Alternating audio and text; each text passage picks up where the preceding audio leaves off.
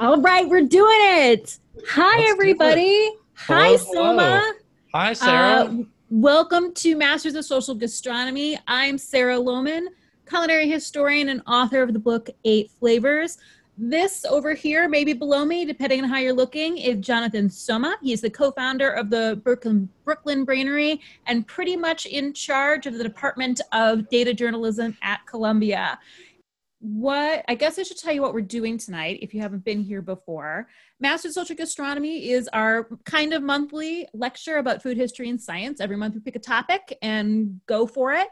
And this month our topic is mushrooms, spooky Halloween mushrooms. So I'm going to go first, and my topic is I'm looking at some mushrooms that are popular in folklore and fairy tales, mostly from Europe. And then we have a little section in the middle called story time where we just do a little something else that maybe didn't fit into our main talk.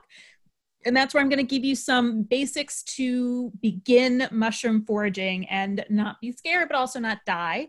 So what are you talking about? Or do you I'm want going to talk to? about myself Oh, because cool. that's really the most fascinating thing to me and all of you.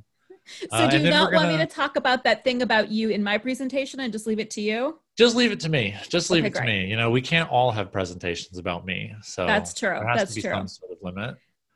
So then you're going to talk towards the end here. And what are you talking about tonight? So for all of you who are scared of foraging for mushrooms or who refuse to leave your apartment because of fear of COVID, I will give you the hot tips on how and how not to grow your own mushrooms at home. Ooh. And a little bit I've of science about like what the hell a mushroom is. So I've also thought about getting those mushroom kits. They seem really cool. So I want to know more. Um it's yeah, it's easy. I mean, you could just skip my lecture and go on Amazon, but probably my lecture will be more exciting than yeah. watching mushrooms pop out of a box. Well, Probably not. I'm so excited about it. Are you doing anything on Saturday, Soma? Do you have plans?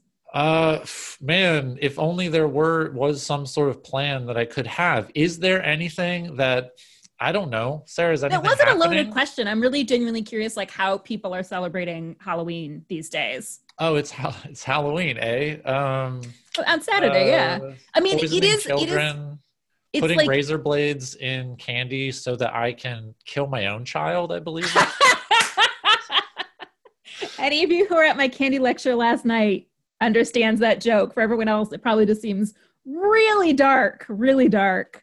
It's nice. Um, it is. You're right, though, that in that it's not just Halloween on Saturday. It is a triple thruple holiday on Saturday because it is Halloween, and then what else? I don't know. Why don't you tell me? It's daylight savings. Well, I guess that's Is that technically I early mean, Sunday morning. daylight savings sounds boring. Isn't there some way to make daylight savings more exciting? Isn't there like Yes, additional Soma. daylight savings? Yes, Soma. Like, let's say you have a day where you have an extra hour. Don't you want to use that hour in like the most fullest way you possibly can, Soma? Yes. Yes. Tell me more. Sign me up. So you can use that hour as the hour that God forgot. Now, I'm just going to talk about this briefly. I like promised I wasn't going to mention it this year, but I'm like, oh, but it's coming up. I don't So, think it's possible for you to not talk about it. I think you're legally required to do well, so. that's because this is a holiday that I've now been celebrating. This is the 16th year of the hour that God forgot. Okay, what is it? So this is a holiday that corresponds with daylight savings. And what you do on the hour that God forgot is you do a power hour. That is one shot of light beer, not your like heavy stout ale, not whiskey, although someone did do a champagne power hour once, which is a lot, but just a shot of light beer every minute for an hour. It's set to music. It's really fun. You do it as a group, and you start at 1 a.m. on daylight savings night. You do the power hour, 60 shots of beer, and then you turn the clock back. It's And like it's it never 1 a.m. happened. It never happened. You've got all the way until March until God remembers that that hour happened.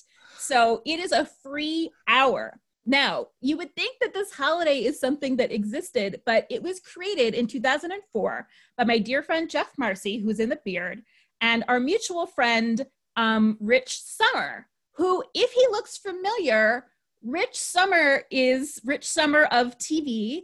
He usually plays a jerk. He was the jerk Harry Crane in Mad Men. He was one of the kind of jerk friends in The Devil Wears Prada. He was the jerk husband in Glow. And he was one of the jerks from across the lake in the Wet Hot American Summer prequel. And I think that's pretty much his entire career. But basically what happened is in 2004, when I was still in college, Jeff and Rich were in a bar together and they were talking about power hours. And Rich said, I've never done a power hour. And Jeff said, you've never done a power hour? And then they both realized that that night was daylight savings and the holiday was born. Now, the other people that went into this is me. Oh, we talked about wearing costumes tonight, and Soma, I see that you didn't.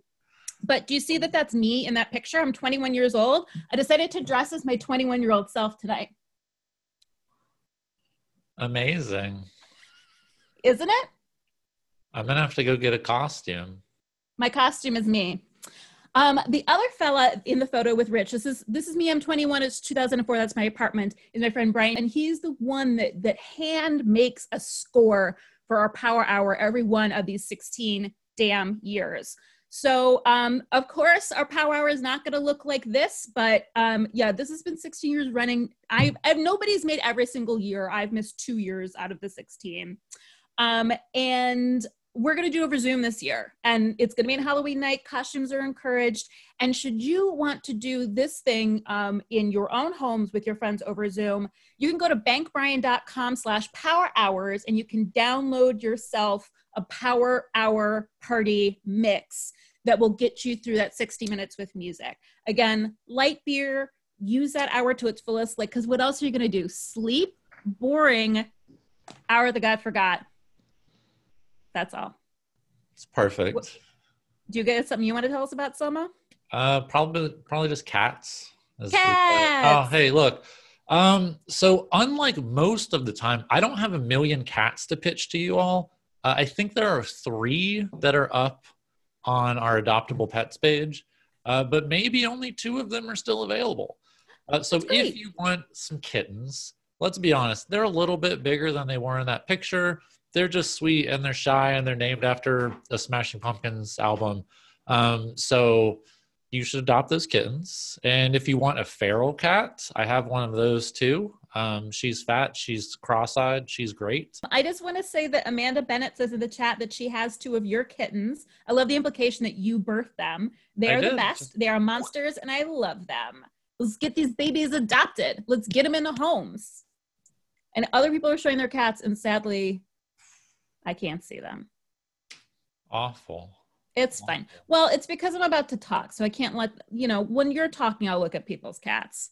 All right. Hi, kitties. Sarah, can you do me a favor? Yeah, what? Can you get off the stage? Allow me to introduce our first speaker of the evening, Sarah Lohman of Being Sarah Lohman. Please welcome her to the stage. Hi. All right, that's my cue. So let's get down to brass tacks and talk about some mushrooms. Okay. So the first mushroom I want to talk about is I want to sort of talk about mushrooms and culture. I have to admit, my main presentation isn't as much about eating, but it was more, sometimes we pitch topics based on things we want to learn more about. So let's just say these were like questions that I was a little bit curious about. And one of them, my first and most important question was, what kind of mushroom is Toad? Hold on, I'm getting rid of this. Okay. What kind of mushroom is Toad from Mario Brothers? Can I interject? Oh yeah, please. Isn't that the wrong coloring on his hat? Isn't it the do you think it's opposite? Well, yeah, that's effed up. I haven't show you that yet. Hang on. That's effed up. I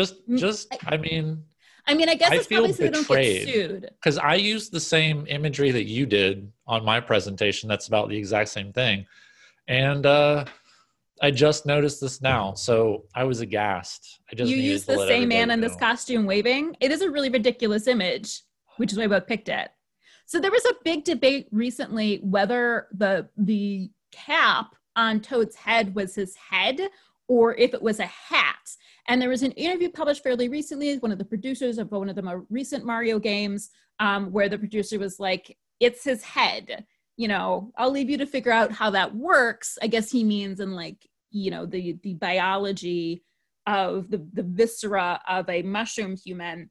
But apparently there's a big divide online as to whether it was his head or a hat. So this artist, Alex, envisioned what he would look like underneath if that was his hat, which I love because it's just horrific. So toad is a species of real mushroom called, as April called it in the chat, a fly agaric. Their Latin name is Amanita. Hold on, I'm literally moving things out of the way. Muscaria. And they are probably one of the most famous and well-known mushrooms, and they appear all over culture, all over history, and all over the world too. And I think part of it is because they are such a visually stunning mushroom. When they pop out of the ground, they have this thin white veil over them, which then breaks and then turns into these white dots on this bright red flesh. Now, I had always heard these mushrooms were extremely poisonous.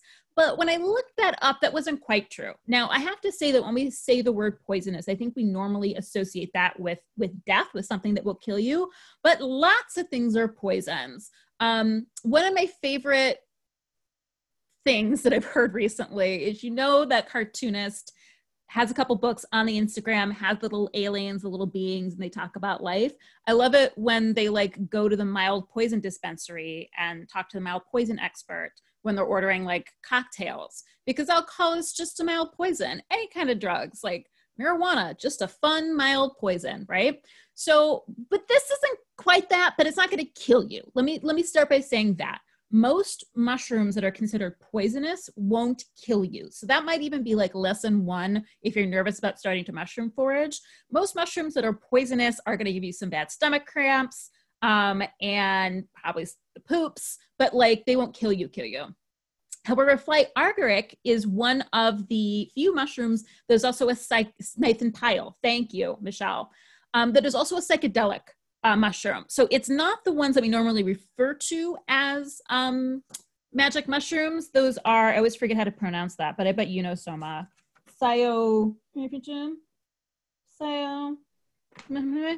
You don't know, yeah, Soma? That sounds perfect. That's great. Are you a medical hallucinogens expert? Thank you, Chloe. Psilocybin. There it is. There you go. I like that Chloe's just shouting, psilocybin, psilocybin. So it's not those mushrooms. That's all I'm trying to say. Those are the ones that people take and have fun, usually. These, I did go to a site called maryjane.com that gave dosing instructions on these. And certainly, let me say this too, it has been used in various cultures around the world, because these are on every continent, for its psychotic properties, basically the fact that it makes you, some of you are just yelling at me in the screen. So different cultures have used this because it does have hallucinogenic properties. At the same time, and maybe this is just me being a party pooper because I don't really like being high, because I don't like being out of control. It's wildly unpredictable. It has a lot to do with the age of the mushroom versus your body weight. So it's really hard to dose. And the effects can range from mild nausea to twitching and drowsiness, low blood pressure, sweating, salivation, auditory and visual distortions, mood changes, euphoria, relaxation, and loss of equilibrium, with tetanus. So that doesn't sound really fun to me, but I guess I don't want to yuck your yum of a good time. So these are on every continent, and people think that it really has to do with the fact that they grow on the roots of certain types of trees, largely birch and pine trees. So there are pine tree farms all over the world, in particularly Christian countries that celebrate Christmas. And so a lot of times when those trees are brought to those different countries, the mushroom spores on the roots, the mycelium, come along with it, and then these bright red mushrooms pop up. And they are so visual. Like these are the mushrooms we're first referred to as toadstools too. They appear in folklore and stories all over the planet. In fact, so one of the other reasons that I don't recommend you going out and hunting these to like get high or whatever is because they do look very similar to another mushroom that will kill you. That is the Panther amanita. So this one is not fun at all, and you can die by taking it. And although the cap on this one is sort of beigey, they can get a little more orangey red. But also the toxins within the this guy here, they are not water soluble. I mean, yes, but these are eaten in certain parts of Europe, but they have to be boiled and cooked several times and are kind of complicated to prepare. So they are considered a delicacy. We're actually going to get a little bit more into that too, but you really have to know what you're doing with them to get rid of the toxins. So you have a delicious mushroom and not like a party where people start twitching and screaming. The Panther amanita too, not only can it kill you, someone's going to tell us more. So he's going to tell us a little bit more about this because these are the mushrooms that are bizarrely related to who Soma is as a human being. So put a pin in it. But the Panther amanita too, they literally turn you into a raving lunatic and you have to be sedated until the effects of the psychotic toxins wear off, and you can also might die. So just don't eat them, and if you do, don't tell anybody that I said that you should eat them. They are believed to be the mushrooms that are mentioned in Fly Agaric, not the panther ones, in Alice in Wonderland, because it's believed that even in like Victorian England, the sort of effects, the visual auditory distortions were known. So Alice does eat like cakes and potions to get big or little, but she also, I believe, takes a bite out of the caterpillar's mushroom to change her size too. So it appears in popular fiction as well as Christmas, oddly. So I had never really thought about this. My mom collects vintage Christmas ornaments, and she has a couple of like, these classic mushroom, red with the white dot mushroom. So especially in Germany, these are part of the Christmas traditions, but like Germany invented, like, take Christmas, like how we know Christmas in America now, it's half German and half a very select small group of people that were living in New York City in the first half of the 19th century. And together they all created Christmas in the middle of the 19th century. There's a great book about it. It's the second time I'm recommending it in 2 days. I'm probably gonna have to, I'll put it up on my Facebook page. I'll put it up on the MSG Facebook page. It's called The Battle for Christmas. Really, really great. Anyway, this is one of the German traditions that didn't really make it over to America, unlike Christmas trees, but is still very much a part of German tradition. So it's known as the Glückspitz. You can correct my pronunciation if you want to. And that literally means lucky mushroom. And it's probably associated with the Christmas holidays because these mushrooms grow on the roots of pine trees. They're also available in like the late fall too and early winter. So around the same time that you'd be preparing for the Christmas holiday, you could also be harvesting these mushrooms. I think I even have a picture of that. Yeah, so this is like a cute early 20th century card. And they were a common Christmas gift too, in that a gift around the Christmas holidays in Germany, it could be like a basket of foraged mushrooms, which I think is such a great Christmas gift. Everyone loves a homemade Christmas gift, and to give somebody something that you worked for and had to find. So again, coming back to the fact that like there are parts of Europe where this is eaten pretty commonly and people are familiar with the ways of preparing them to get rid of the toxins. So look, he's even got his little, I gotta get my pointer out, his little mushroom knife there. But like, as I also mentioned last night in my candy talk, just don't go too far down the rabbit hole of Victorian postcards, because then you start finding stuff like this.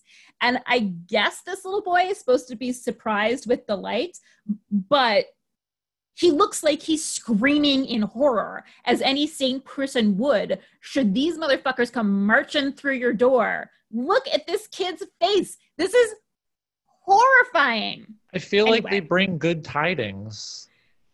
Do they look like they're bringing good tidings to you? If they rolled up in my apartment, I'd be like, what's up, guys? If they rolled up in your apartment, you would scream just like this little kid. Are you kidding me? If they just burst the door open? No, I disagree. The other thing that associates them with Christmas is that reindeer fucking love to eat them. They will devour these things and they go snorting through the snow for them. So there is like, oh, they wear shoes. They do wear shoes. This older one has shoes on, but this one just kind of looks like it's his foot. And that, it looks like he's wearing one shoe. Well, the whole thing is crazy. No one knows if the reindeer feel the psychedelic effect. Great question. We haven't been able to ask them. But, all right, so here's something that I don't totally believe. Like, there's a lot of places on the internet say that this is where, like, the Christmas myth of Santa Claus comes from, that there are shamans in Siberia that traditionally wear red as part of what symbolizes them being a shaman. And, you know, they work with the reindeers pull sleighs and things up there in the snow. And the shaman also take these mushrooms for their psychedelic effects. And so there's this whole thing about everyone is taking it and then like reindeer can fly and blah, blah, blah. My reaction to this is like, it doesn't always have to be about us, European white people. It doesn't have to always be about us. We don't have to take Siberian traditions and be like, oh man, they wear red and have reindeer. That must be Santa. It's not all about us. So I don't believe this is an origin point for Santa Claus. I think we're just like laying claim to somebody else's culture as we are wont to do. That's my thoughts on it. So there are a lot of connections, as I mentioned, both the literature, to good luck, to horrifying mushroom people knocking down your door, to reindeer, and there's like plenty of urban legends and stuff. You know, go knock yourself out on Wikipedia. We only have 20 minutes together. So, but connecting that, another aspect of mushrooms that is deeply connected to folklore and stories and legends is the fairy ring. This is an actual depiction of a fairy ring from a 17th century block print. But I love it's not really a fairy ring. It's just one of the fly agaric over there. And then these people dancing around and then this creepy face in the tree. It's probably a green man, honestly, which is a topic for another time. So fairy rings are fascinating and honestly creepy as fuck. I think it's like the flash Blair Witchy lighting in this photo and the gray mushrooms. But I like it. It's very Halloween-y.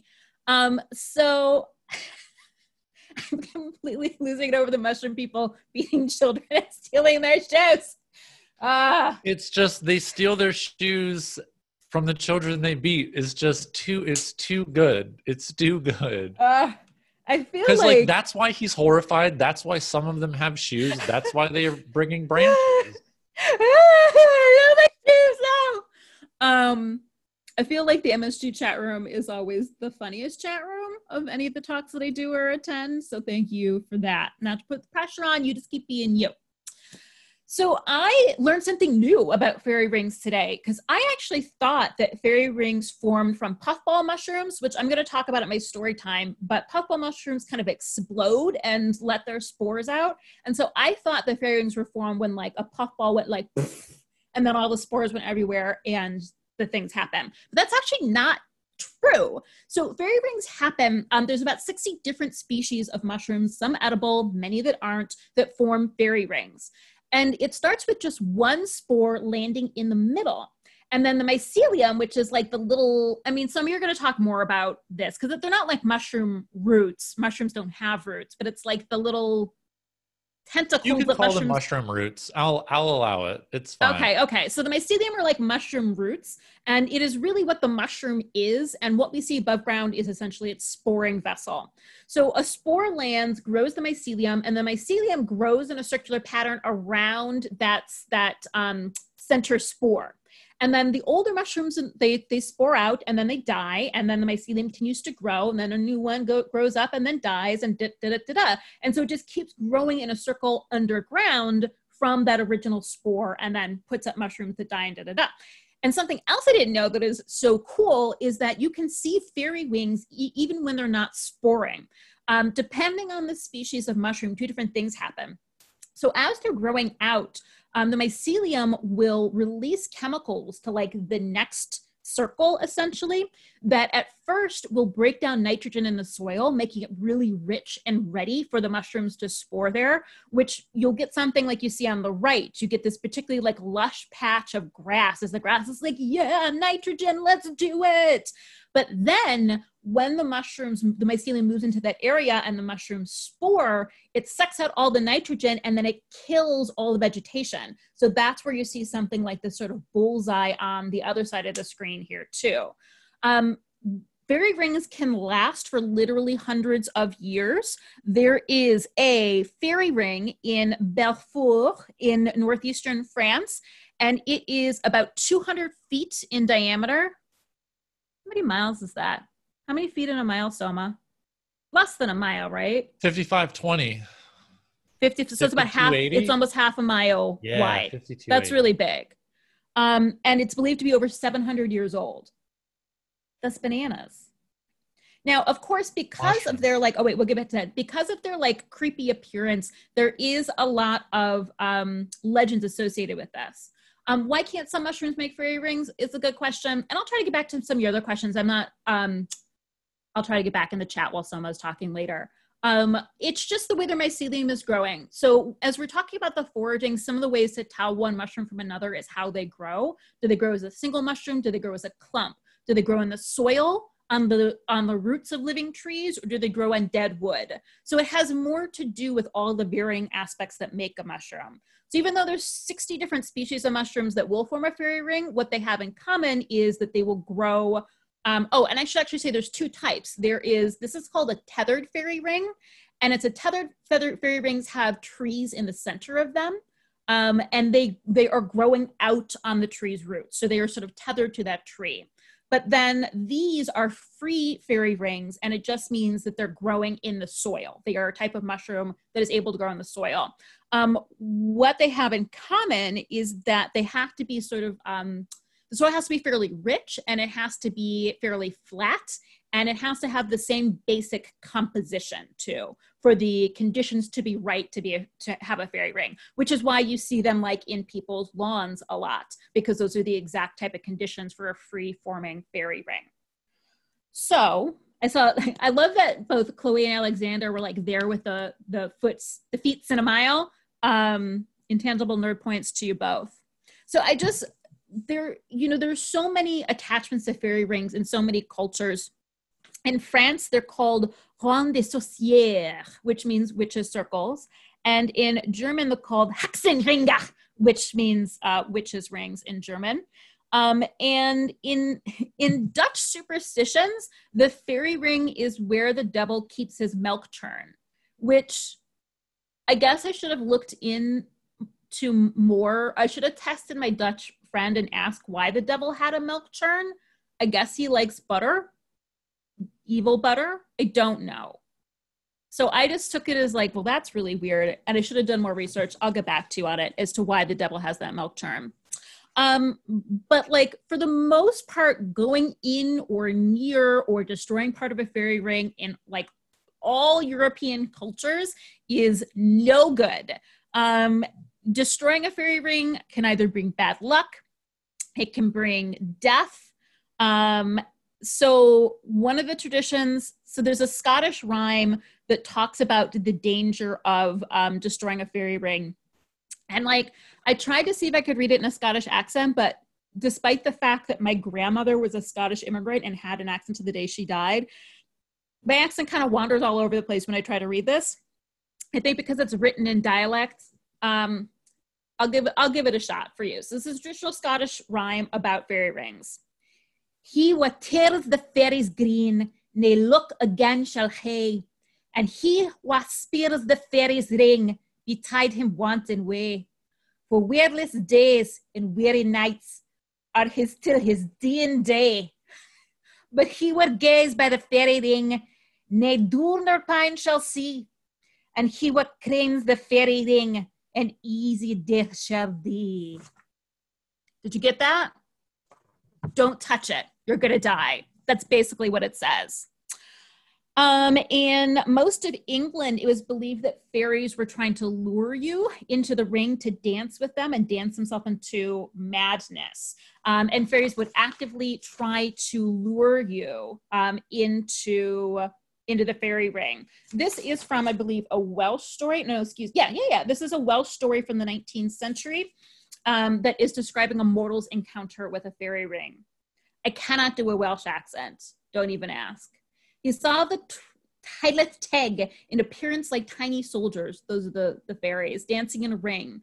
He set out for the scene of revelry and soon drew near the ring where, in gay company of males and females, they were footing it to the music of the harp. Never had he seen such handsome people, nor any so enchantingly cheerful. They beckoned him with laughing faces to join them as they leaned backwards, almost falling, whirling round and round with joined hands. Those who were dancing never swerved from the perfect circle, but some were clambering over the old cromlech, the others chasing each other with surprising swiftness and the greatest glee. All this was in silence, for the shepherd could not hear the harps, though he saw them. But now he drew nearer to the circle and finally ventured to put his foot in the magic ring. The instant he did this, his ears were charmed with strains of the most melodious music he ever heard. And of course, like, he danced forever until he died in there. That's the thing about fairies. We think of them as like being cute and good in America for some reason, but like European fairies are nasty. They want to lure you to your death. They want to steal your babies.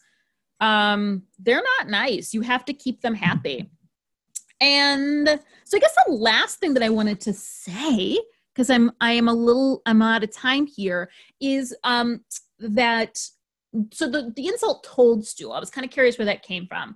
When you call someone a toadstool, and it's basically, a toadstool is a name for an edible or poisonous mushroom, but also it kind of means like something ugly, which I don't really think mushrooms are. I think they're pretty, but I mean, I guess not all of them. Some of them are pretty horrifying looking, but it's used as an insult.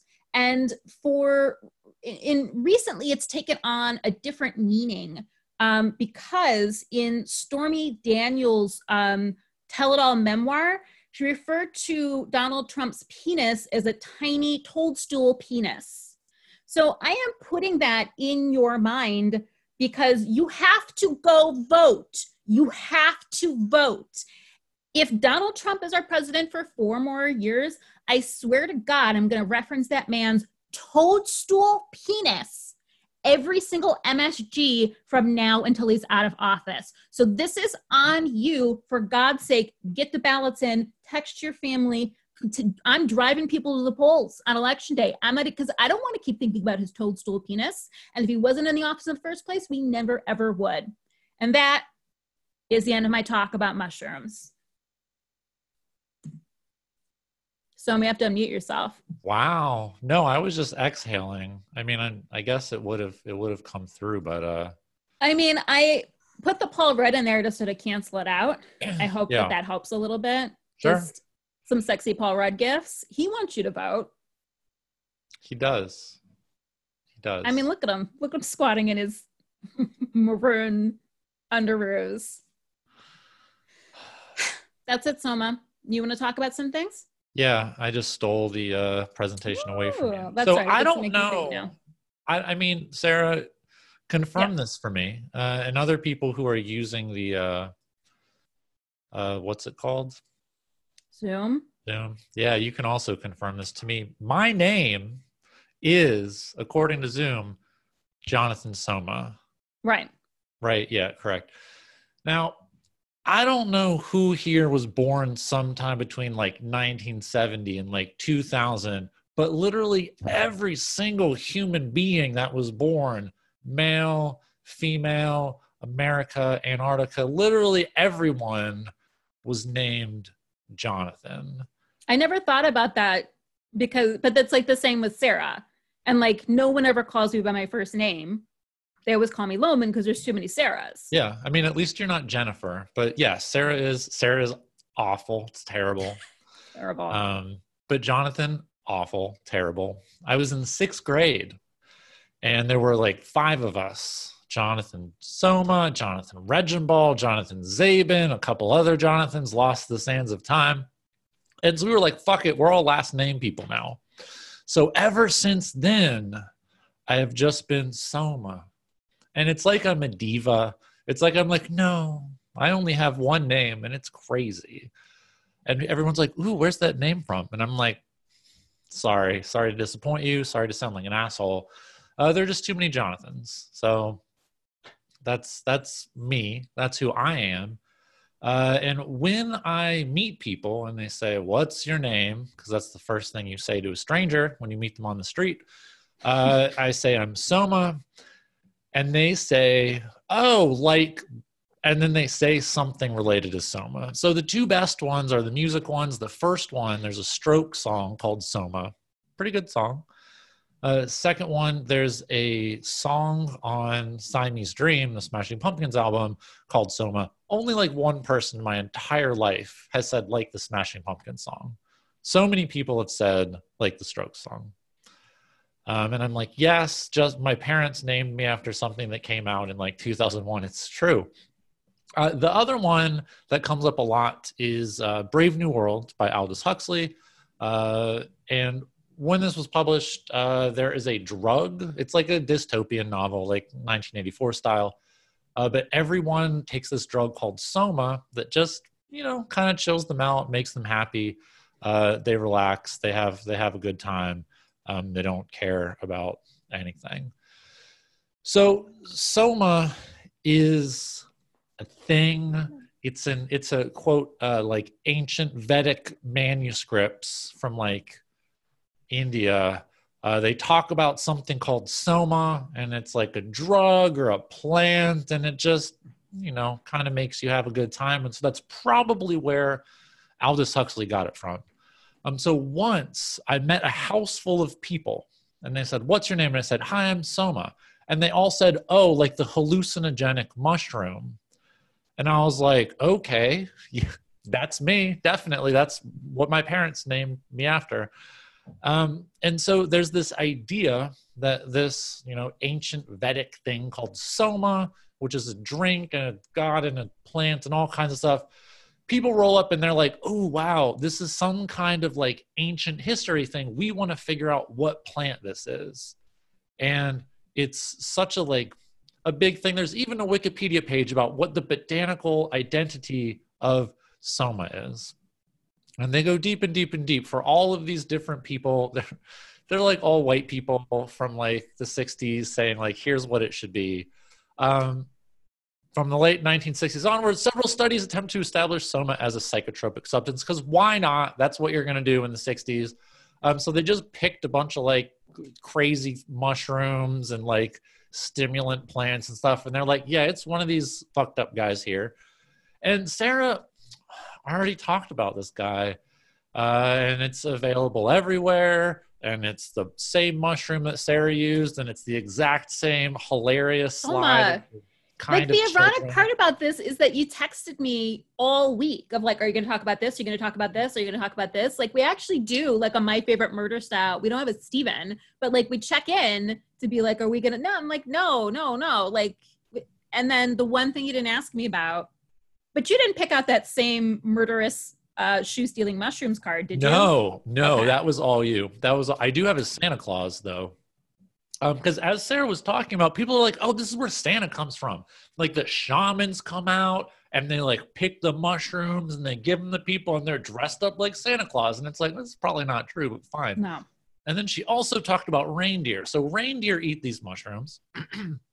Now, when you eat psychotropic substances that are from plants, oftentimes psychotropic substances have negative effects on you, or there's other stuff in the plant that's kind of toxic to you. And also, Sarah, what did you say about solubility of that you cook it a couple times in water, like you boil it a couple times, and the toxins. I said water soluble. It's not really what I meant, but sure, like but you cook it, you process it, you can have it, and it's better. The toxins are gone, right? Right. Delightful. Now, what if it's very cold? Maybe you're sick of lighting fires, you're sick of boiling water, you live in the Arctic because you really like cold stuff. What you can do instead is let the reindeer do the work for you. And you feed the mushrooms to the reindeer, or you feed the mushrooms to even another person, some sad sap. And then they process it through their body, and then they pee it out, and then you drink their urine, and then the urine has the psychotropic substances in it without all the bad stuff. Just the bad stuff being the urine, and nothing else. Well, okay, so I'm confused because when I heard about cooking it, you're cooking it so that you can eat it normal, like with some pasta or some spetzel or something, not so you can get high. Oh, so, this is so you can get high. So this is like... in this version, in my version of the story, the processing, like the bad things it is the toxins that are getting you high. In your version of the story, there are also other tea. bad things in it. This is true for a lot of different substances where if it's bad for you normally, if you make something else eat it or someone else eat it, like you draw straws and then you drink their pee, and then like the real bad stuff is gone because it's busy like fucking up their kidneys, and then the rest of the psychotropic stuff is just chilling in their urine, and then you have a good time, and then you're fucking high as shit, and you're like, those reindeer are flying. And it's great. And where did all this information come from? Where did all these slides come from? Oh, from the U.S. Forest Service. They have a webpage, part of the USDA, talking about people tripping as like the reason for the season for Christmas. I really don't buy it. I mean, especially because of all like the Christmas reading I've done, like really it came from German immigrants who do like this mushroom, but don't seem to have a history of like getting high with this mushroom. They just eat it at Christmas time. Oh, and like I feel like we should mention that the mushroom is red and white, which is like red and white and green are Christmas colors. And all those traditions like came to America through, we had a huge German immigration wave in the middle of the 19th century, and then also Queen Victoria married a German, and she had a Christmas tree in the palace in Buckingham Palace. And so like we really loved her and thought she was fashionable, so like we started mimicking her. But a lot of it too is just about like a bunch of like Dutch romanticists, I don't know what, like names aren't coming to me. Ugh, I hope I don't have dementia. I think it's just because I don't talk to anybody because of COVID. The guy who wrote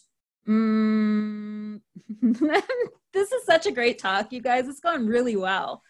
Sarah, did you I know that certain mushrooms, these are shrooms right here.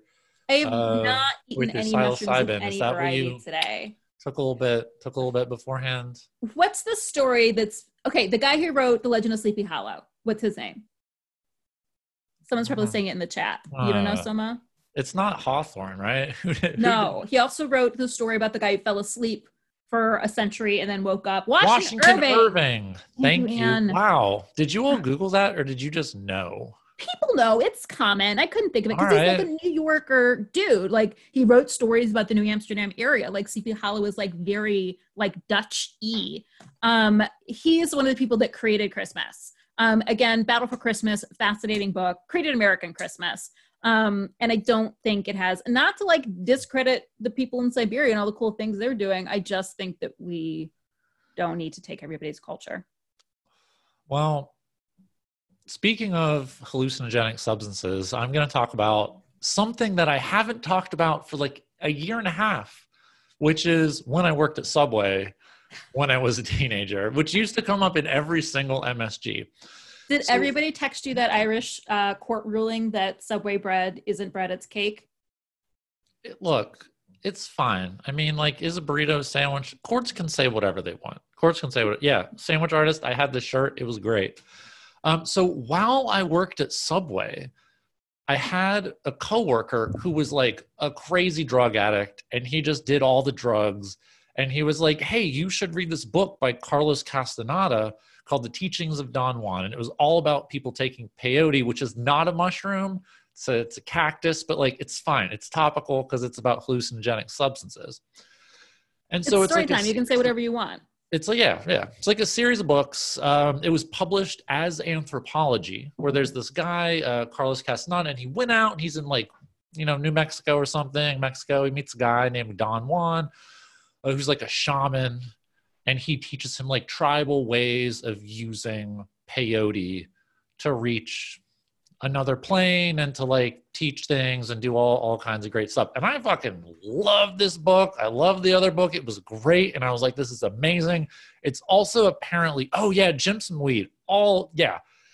is also all a lie. Like, he just wrote a book and he just made a bunch of shit up despite the fact that it was published as anthropology. So it was not real, but it was a great book, and it made me like incredibly obsessed with like hallucinogenic substances, which I've never done any hallucinogenic substances, but it made me obsessed with them. So the guy that introduced me to these books also worked at Subway. Now, I worked at Subway in the olden days, where we would cut the center out of the bread and pull it out instead of cutting it like a loser, cutting it in half. And so, I mean, your mom can give you whatever. It's fine. It's fine. We're not here to judge. We're just here to celebrate.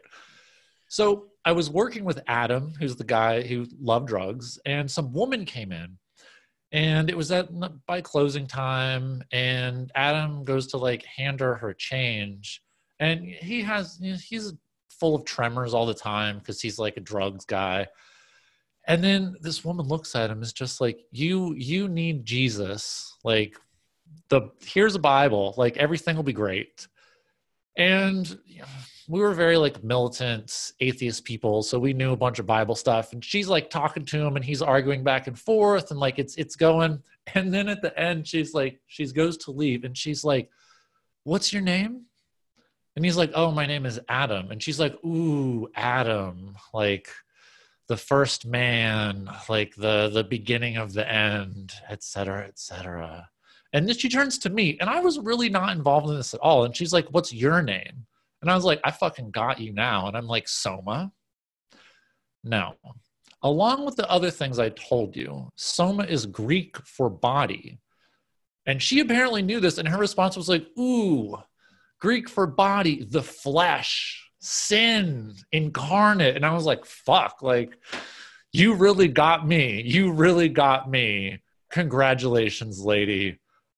Good work. Good work. So don't ever try to argue with a woman who comes into Subway at closing time to talk to you about religion, because she knows way more than you expect. She knows everything, really. Well, there you have it. Yeah, there you have it. Sin incarnate. Who rough. knew? It's All right, true, I'm going to but steal it's your rough. screen now. Do it. And it's like, do you want to make him stop sharing? And you're like, yeah. Fuck him.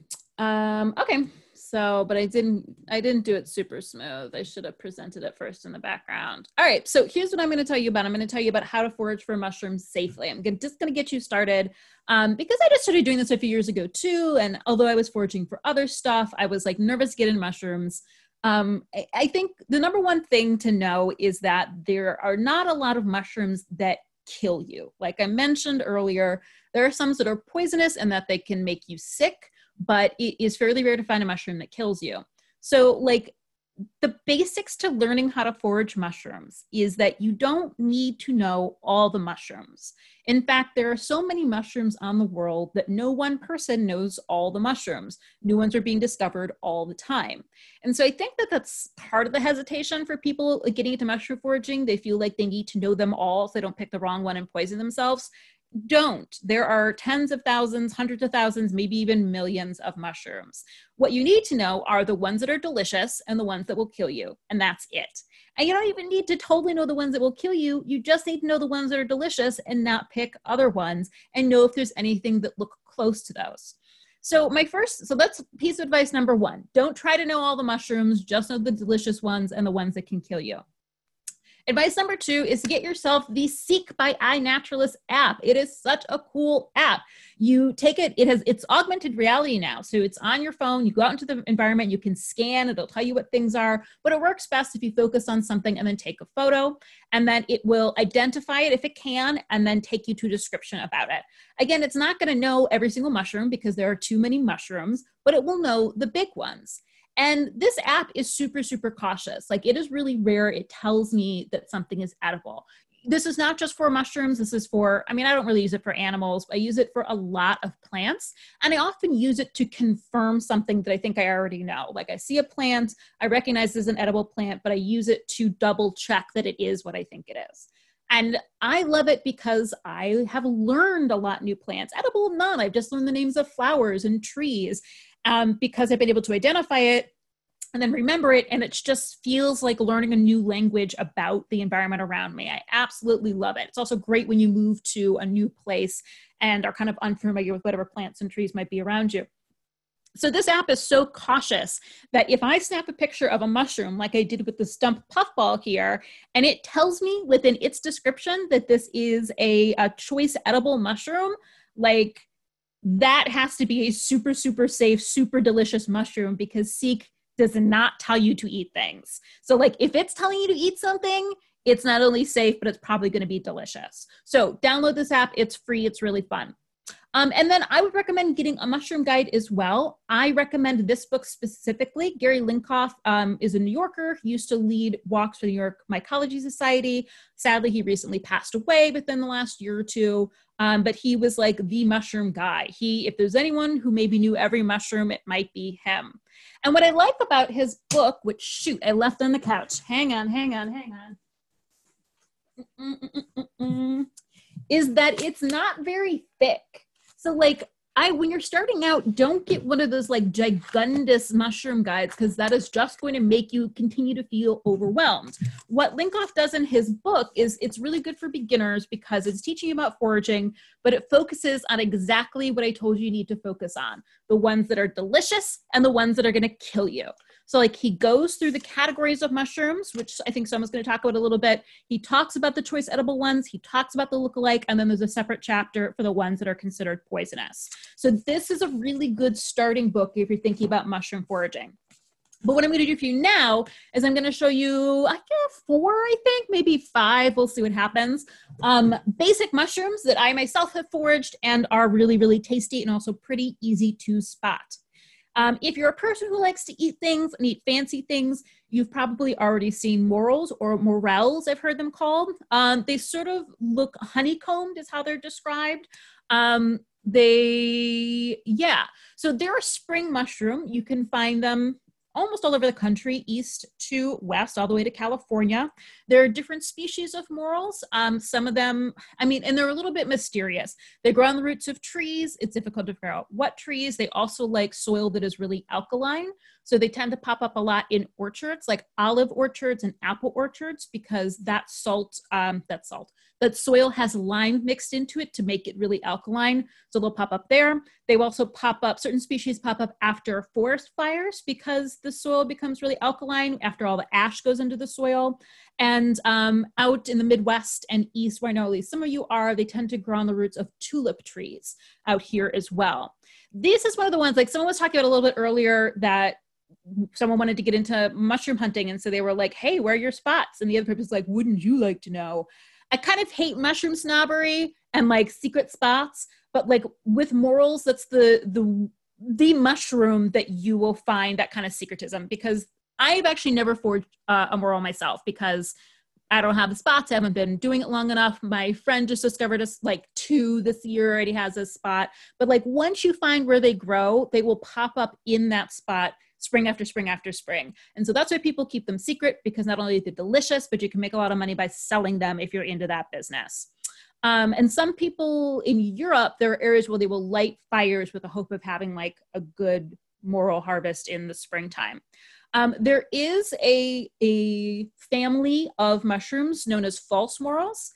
And that's what they look like on the left versus an actual gross. Morel. It looks super gross. It's really like brainy looking. And the other things that make it really distinctive, so it's brainy looking versus honeycombed. They are reddish. And although morels or morels come in a variety of colors from yellow to black, they will never be reddish. And the other easy way to tell them apart is that when you cut a morel in half, it's hollow. And when you cut one of the false morels in half, it's solid or is, what is the word I want? Chambered inside. But morels are totally hollow. Okay. So easy. So far, so good. Another super easy. So like all of these choice edible mushrooms are also like very visually remarkable. Chanterelles is another one you've probably heard of. So chanterelles are pretty small, at least here in like the Midwest and East, they get to about that big. I think in California, they can get a little bit bigger. That's like 4 inches. And like out here, a big one is maybe like 3 inches. There's also another variety called red chanterelles. They're a little bit more of like a pumpkin orange too. And those are even smaller. Those might be like an inch or two tall. They don't exactly have gills. They kind of have these like folds underneath. They grow along the roots of trees. So once you find one in the ground, you kind of like look out around a tree. They won't grow in a fairy ring. They'll grow in lines along the roots of the trees. And they tend to grow like scattered on the forest floor, but they'll grow individually. And that's important because the thing that looks the closest to the chanterelles, again, a choice edible, considered one of the most delicious mushrooms. These are a summer mushroom. They're going to grow like June, July, maybe early August, is a jack-o'-lantern mushroom. This is the closest thing, probably because the color is similar, but these are actually quite different. They get quite a bit bigger. The taller mushrooms in a jack-o'-lantern will be 6 or 7 inches tall. And they also tend to grow in clumps. So you will never see a chanterelle that grows in a clump. They always grow in scattered individual ones, and they're just a lot bigger and the caps look different.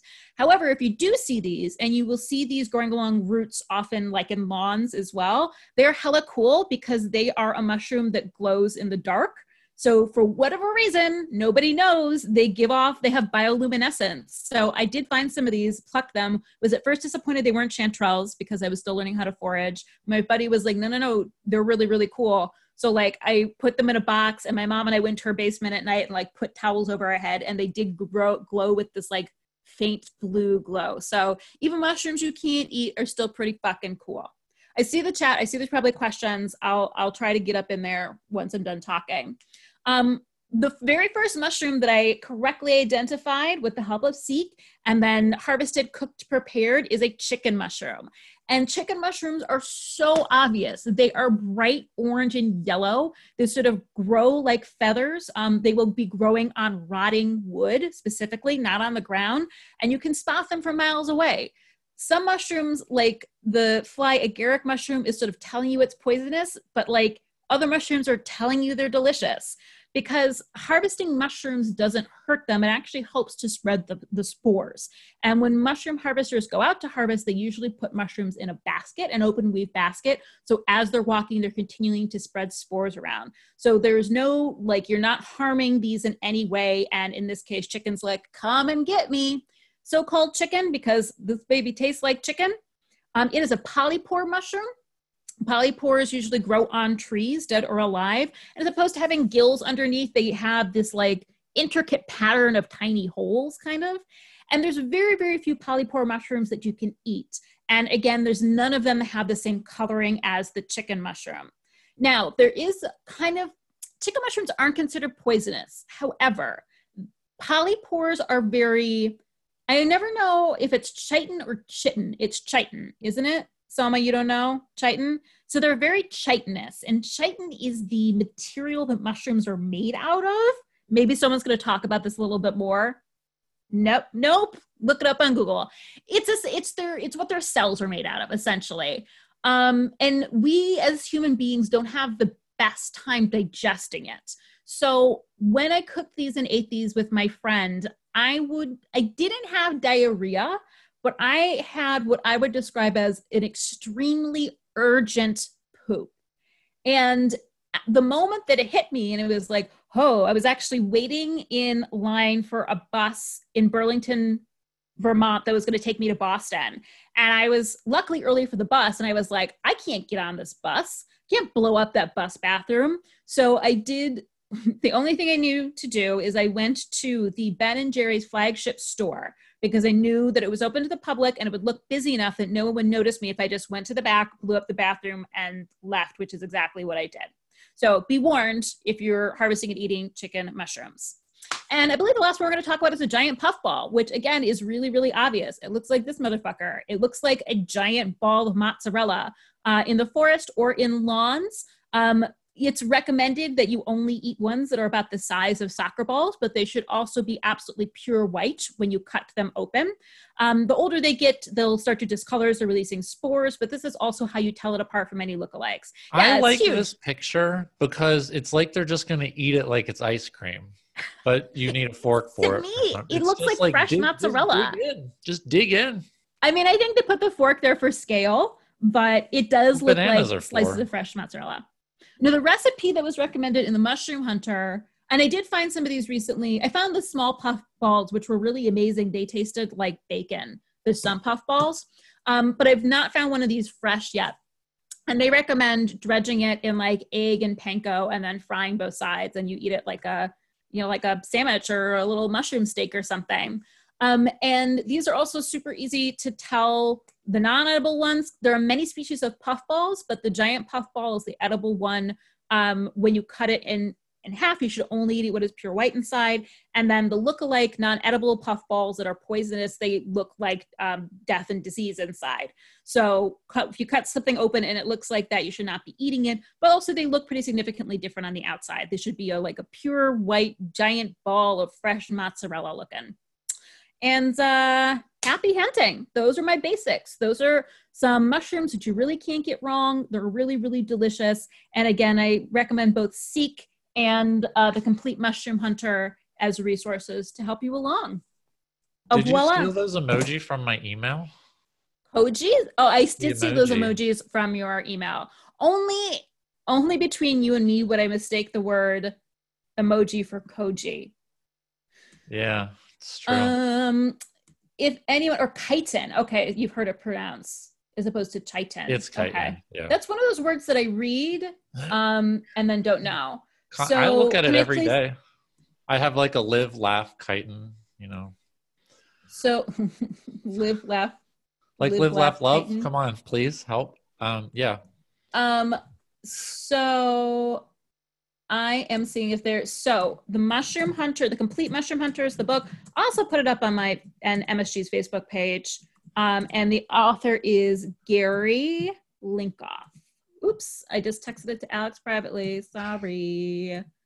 So everybody, the Complete Wow, Mushroom you're Hunter. sending private did you know? I hope everyone knows that the hosts can read all of your private messages.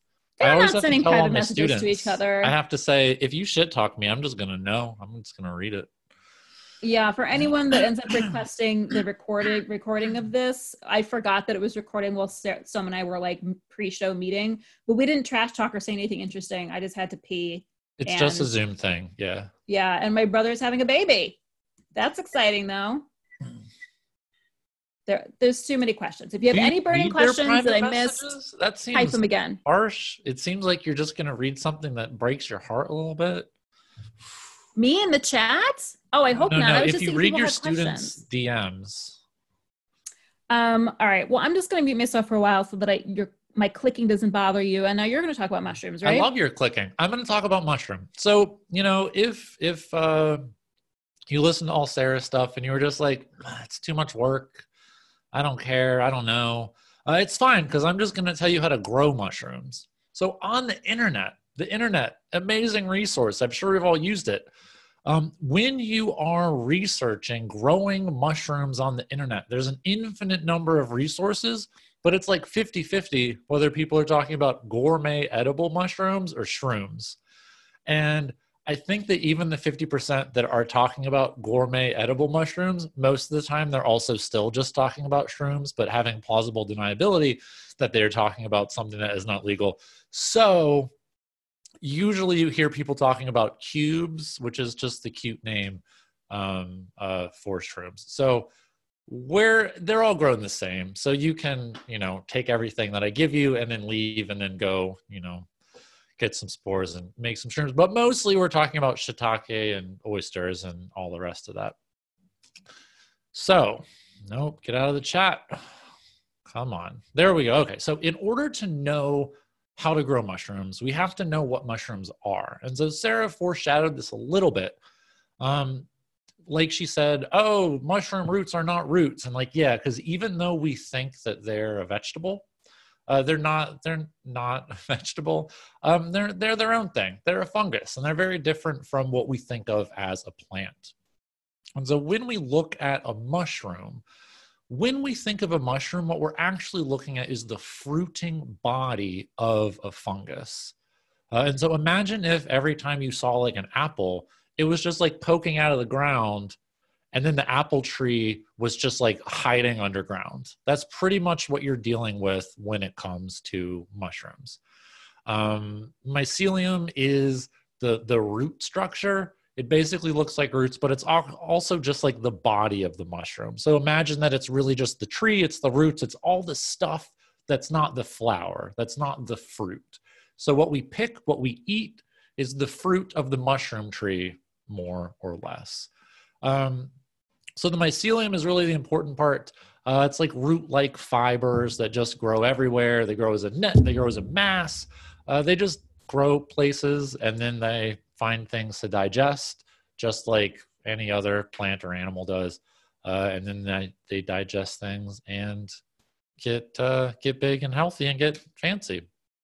So the stuff that they will digest is different depending upon the kind of fungus that it is. Now, I will say that it also is specific to which specific mushroom you're talking about, because some of them prefer lignin and some of them prefer cellulose and blah, blah, blah. But the three general categories are saprophytic, which eats dead stuff. So dead trees, logs, dead root systems, stuff like that. So, this goes in the wrong order. It's fine. Next up, we have parasitic. So those eat living stuff like trees that are still alive. So if you see something growing out of a tree and it is eating the living tree instead of eating like a dead log or a dead part of a tree, that's parasitic. And then there's mycorrhizal. And that is myco like mushroom and rhizal like root. And those have a symbiotic relationship with plants in that they kind of live with the roots. We'll talk more about it and kind of help the plant out, and the plant helps it out. So saprophytic, oyster, shiitake, easy ones. Honey fungus is mostly parasitic. And then truffle and morel are mycorrhizal. Now, based on which category this is in, it really, really changes whether you can grow it or, how you would grow it. Now, mycorrhizal is the real interesting ones because they have a symbiotic relationship with plants. And it kind of looks like this, where what the plants want to do is they send out roots and they try to pick up nutrients and stuff from the soil, but plants can't really eat the soil. Whereas what the fungus will do is it will actually grow around the roots like a sheath, and it's just grows with the root of the plant as the plant grows. And then it sends out extra, those fibers, the mycelium sends out extra fibers that do digest random ass things that are sitting in the forest soil. So it's kind of like bonus roots. So you have your normal root of the plant, and then the fungus is like, you know what, man, if we work together, you can give me a little bit of carbohydrates, like 10, 20% of your sugar, and then I'll go out and get you all these other fun nutrients. And so by working together, let's say the plants can get up to 700, 800% of what they normally would in terms of nutrients, just by virtue of working symbiotically with the fungus. And they call the fungus internet or the wood wide web. And it's the ability of all of these different funguses will intersect with one another. And then they'll be like, oh, hey, I'm a fungus, you're a fungus. We're probably just clones of the same fungus. Let's be friends. And so they start to send stuff back and forth. And so you might have one plant over here that's growing in the shade. And as a result of being in the shade, it doesn't get to photosynthesize very much. It doesn't have as much carbon as it would like. Then you have a plant over here that has so much sun, it's photosynthesizing like crazy, has a ton of extra carbon. And what can happen is it can actually send carbon from the plant that has a lot of it over to the plant that doesn't have a lot of it using the fungus internet through the mycelium. And it can send things like nitrogen, carbon, water, pretty much anything. And there's a lot of debate about how much is actually sent back and forth. Obviously, there are people who are like, it's nature working together and solving all the problems and doing everything perfectly. And other people who are just like, it's never happened in the world and it's only happened in the lab and it's all theory. But I mean, it's real. And around 90% of plants on land actually have a symbiotic relationship with fungus, whether it's tiny, tiny, tiny, tiny microfunguses or big fungus that, absorb the roots and do lots of magic. And if you want to talk about, big fungus, like this right here, that person, if we imagine this is to scale, that's a lot of fungus down there, right? Like mycelium is the body of the mushroom. So how big is that really? How big does it really get? Yes, lobster mushrooms are parasitic. It's hilarious because they're not, it's much like they're not a mushroom. They're just a thing that grows on another mushroom, and then turns them delicious when they weren't before. So that's from the chat. So in terms of mushrooms, how big do mushrooms get? How exciting can they be? There's a honey fungus in Oregon that is 2.4 miles across. Originally, the largest one was in Michigan, and then they found this one, I think, a year later. Sorry, Michigan. It's possibly the largest living organism on Earth. It's somewhere between 2,000 and like 8,500 years old. It's a parasitic fungus, so it's kind of bad in that it will kill trees. Most parasitic funguses kind of want to live with the tree, like they damage the tree, but they're like, I want to keep you alive so I can live. But this fungus, honey fungus in general, is parasitic, but it can also eat dead stuff too. So it's like, oh, I killed you. I don't care. It's fine. No big deal. So it can do whatever it wants though, because it's like, thousands and thousands of years old. So I can't say anything bad about it.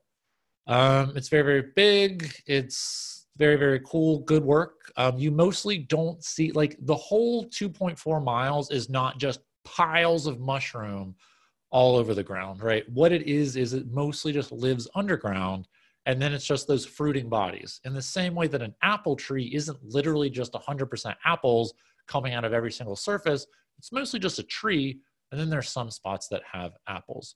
So how does it get to be so big? How is it 2.4 miles across? That seems like a lot. A mushroom can reproduce two different ways, mostly. One is it can send spores away from its body, and then those spores can take root and start to grow. The other way is cloning, where let's say you take part of the mushroom or part of the mushroom falls off, and then just like, let's say a succulent, like it just kind of grows on its own because it's the same collection of cells, and it can do things like that, unlike human beings. So the idea would be you have a bunch of little bits of mushroom where, like, I sent a bunch of spores over here, some of my body fell off over here and it started to grow.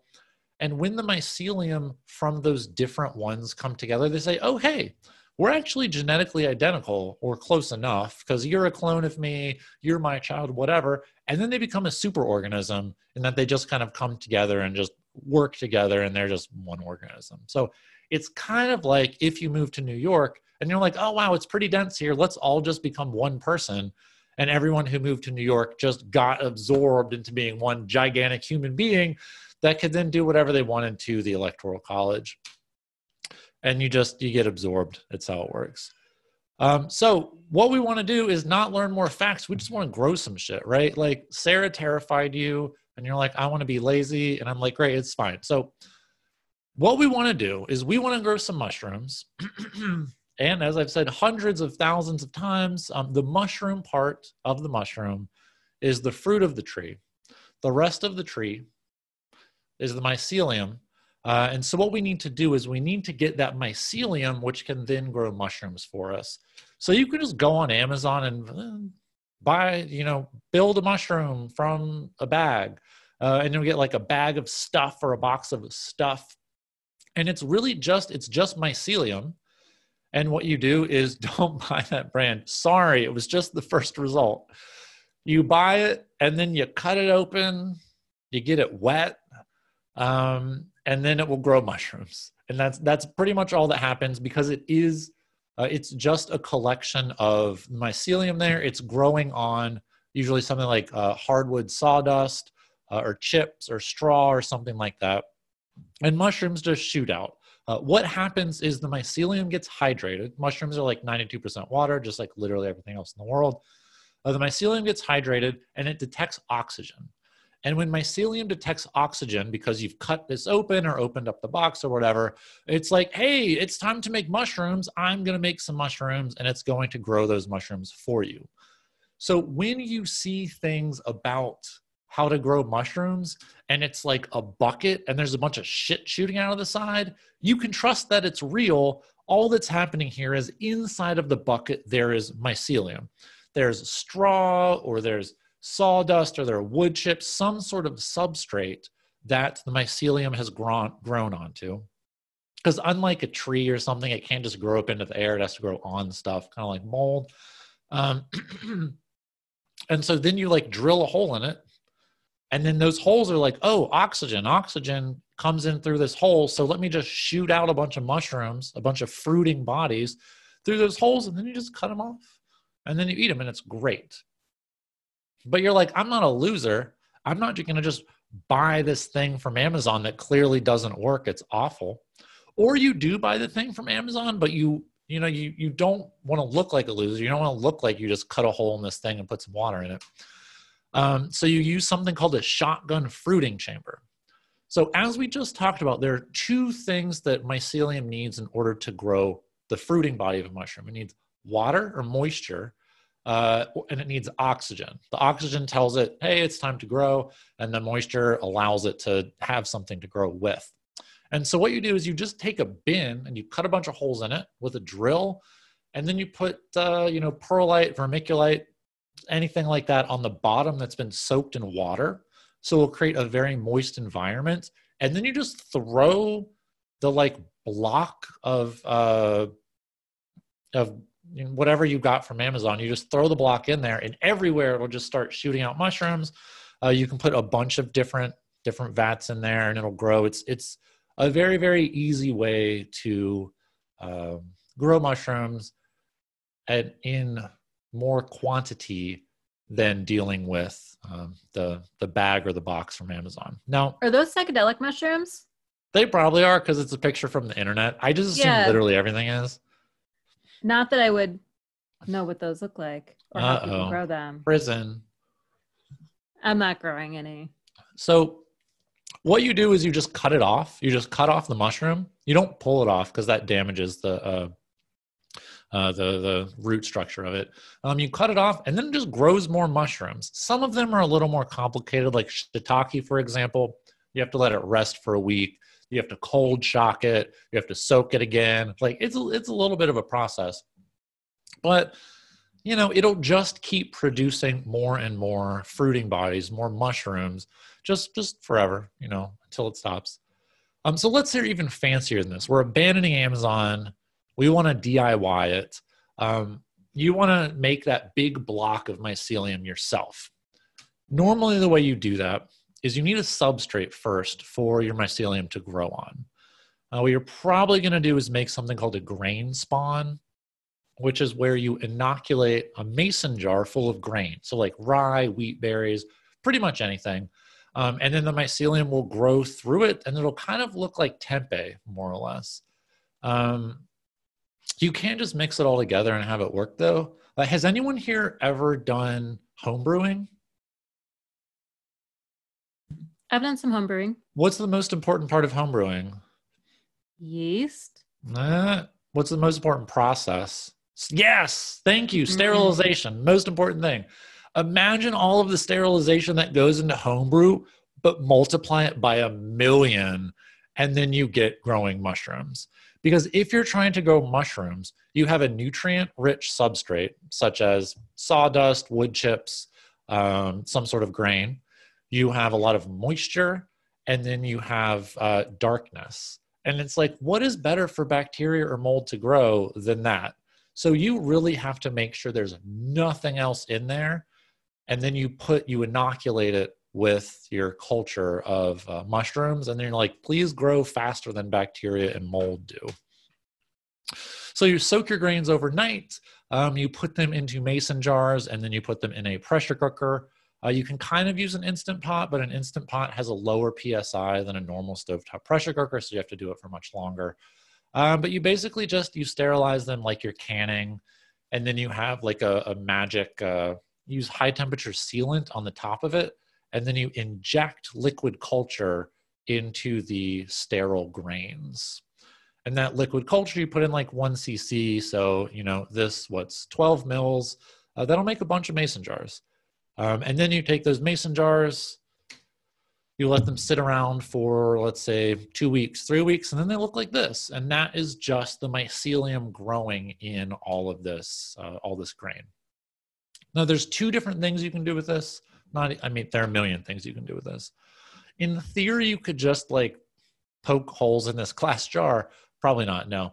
What you're going to do is you're going to take this as like a starter and then put it in straw or put it in sawdust or put it in something else. And because there's so much mycelium there, because the mushroom is already so powerful, you don't have to worry about contamination. So if you're growing oyster mushrooms and you have a backyard, for example, you can just put down some cardboard, put down some straw, and then just like sprinkle this on top of it, and the mushrooms will pop right out. Not immediately, but close enough, close enough. And so just because it's so concentrated, you don't have to worry about bad stuff happening. But you're like, I'm more of a badass than this. I want to know how to make that original liquid culture that we injected in. And I'm like, okay, great. 2 ways to make your own culture. Number one, a spore print. If you Google this, it's a lot of people on Etsy who just like dip a mushroom in paint and then put it on a piece of paper. Can I just say too, this is also something that like serious mushroomers do to like, am I serious mushrooms, people who are just want to learn about all the mushrooms or want to eat some of the like less obvious edible mushrooms, like you can confirm a lot of identities by spore print.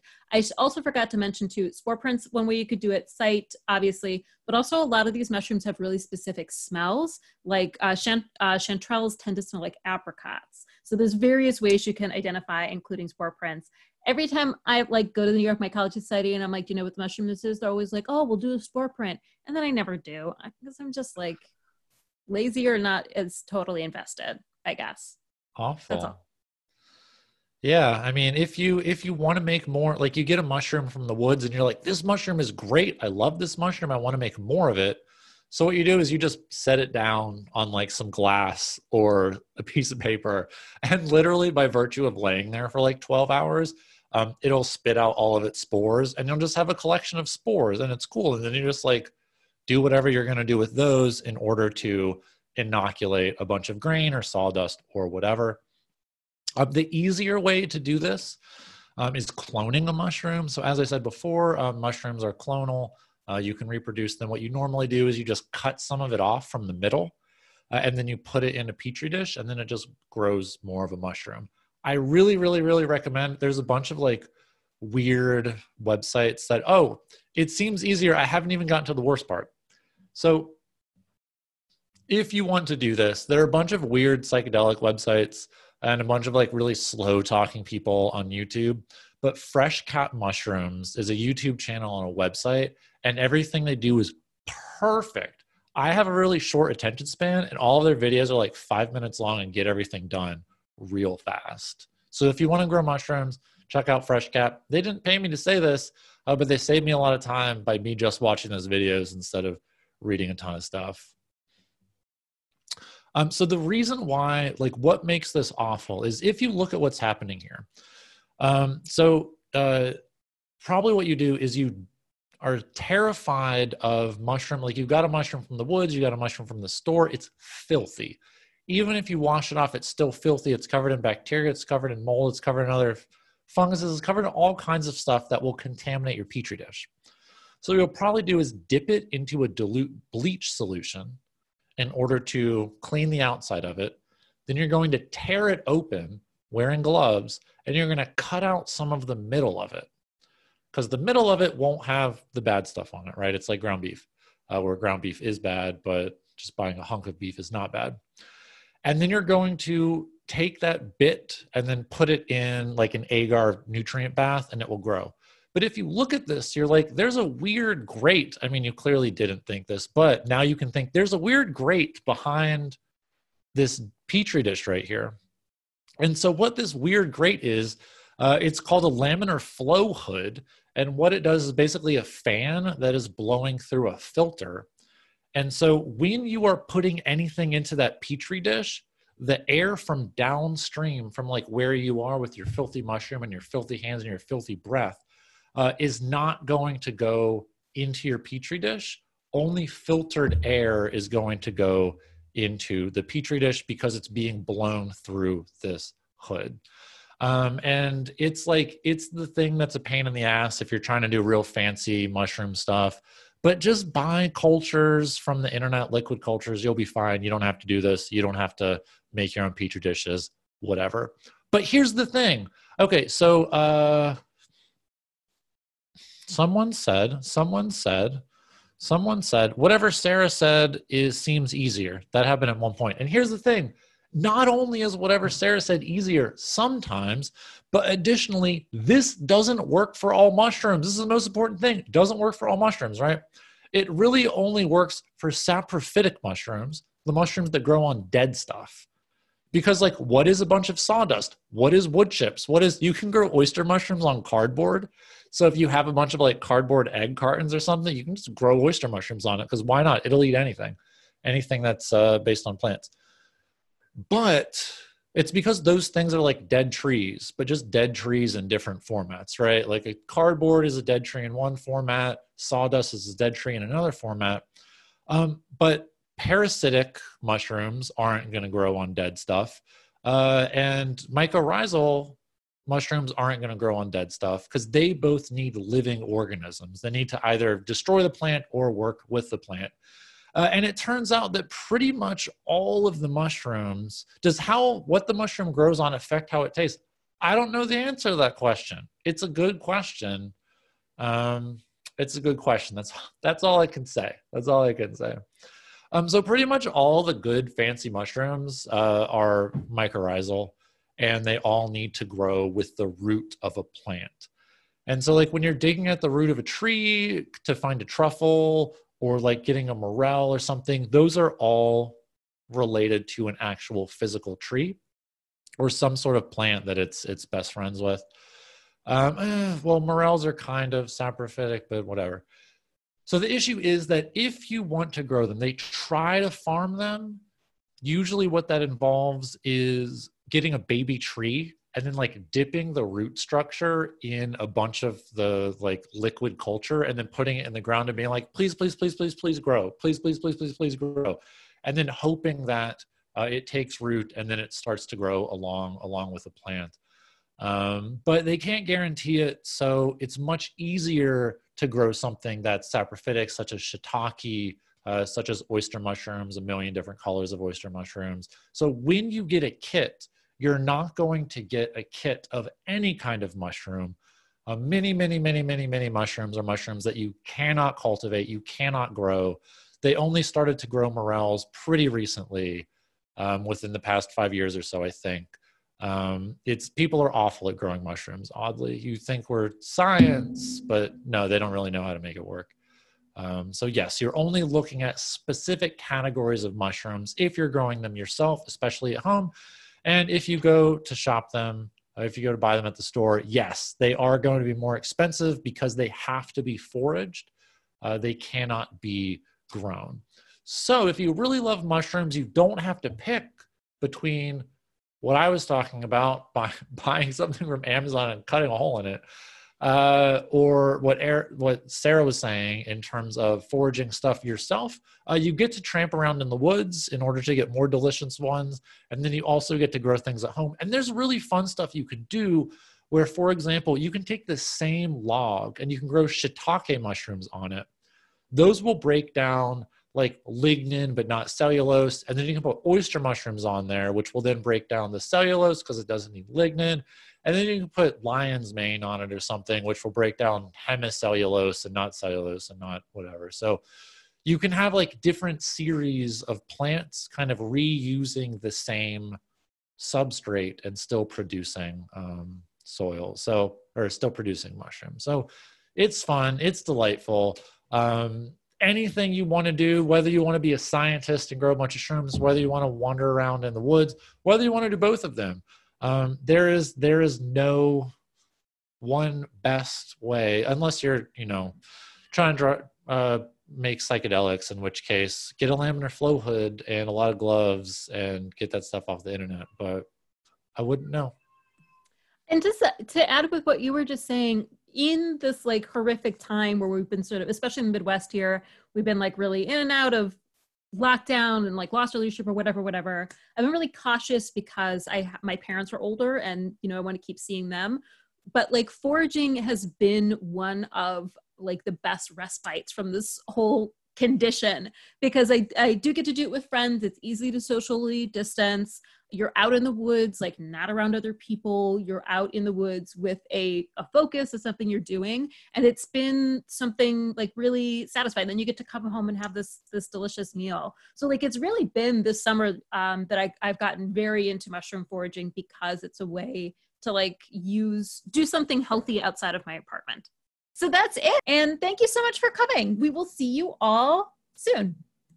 Bye.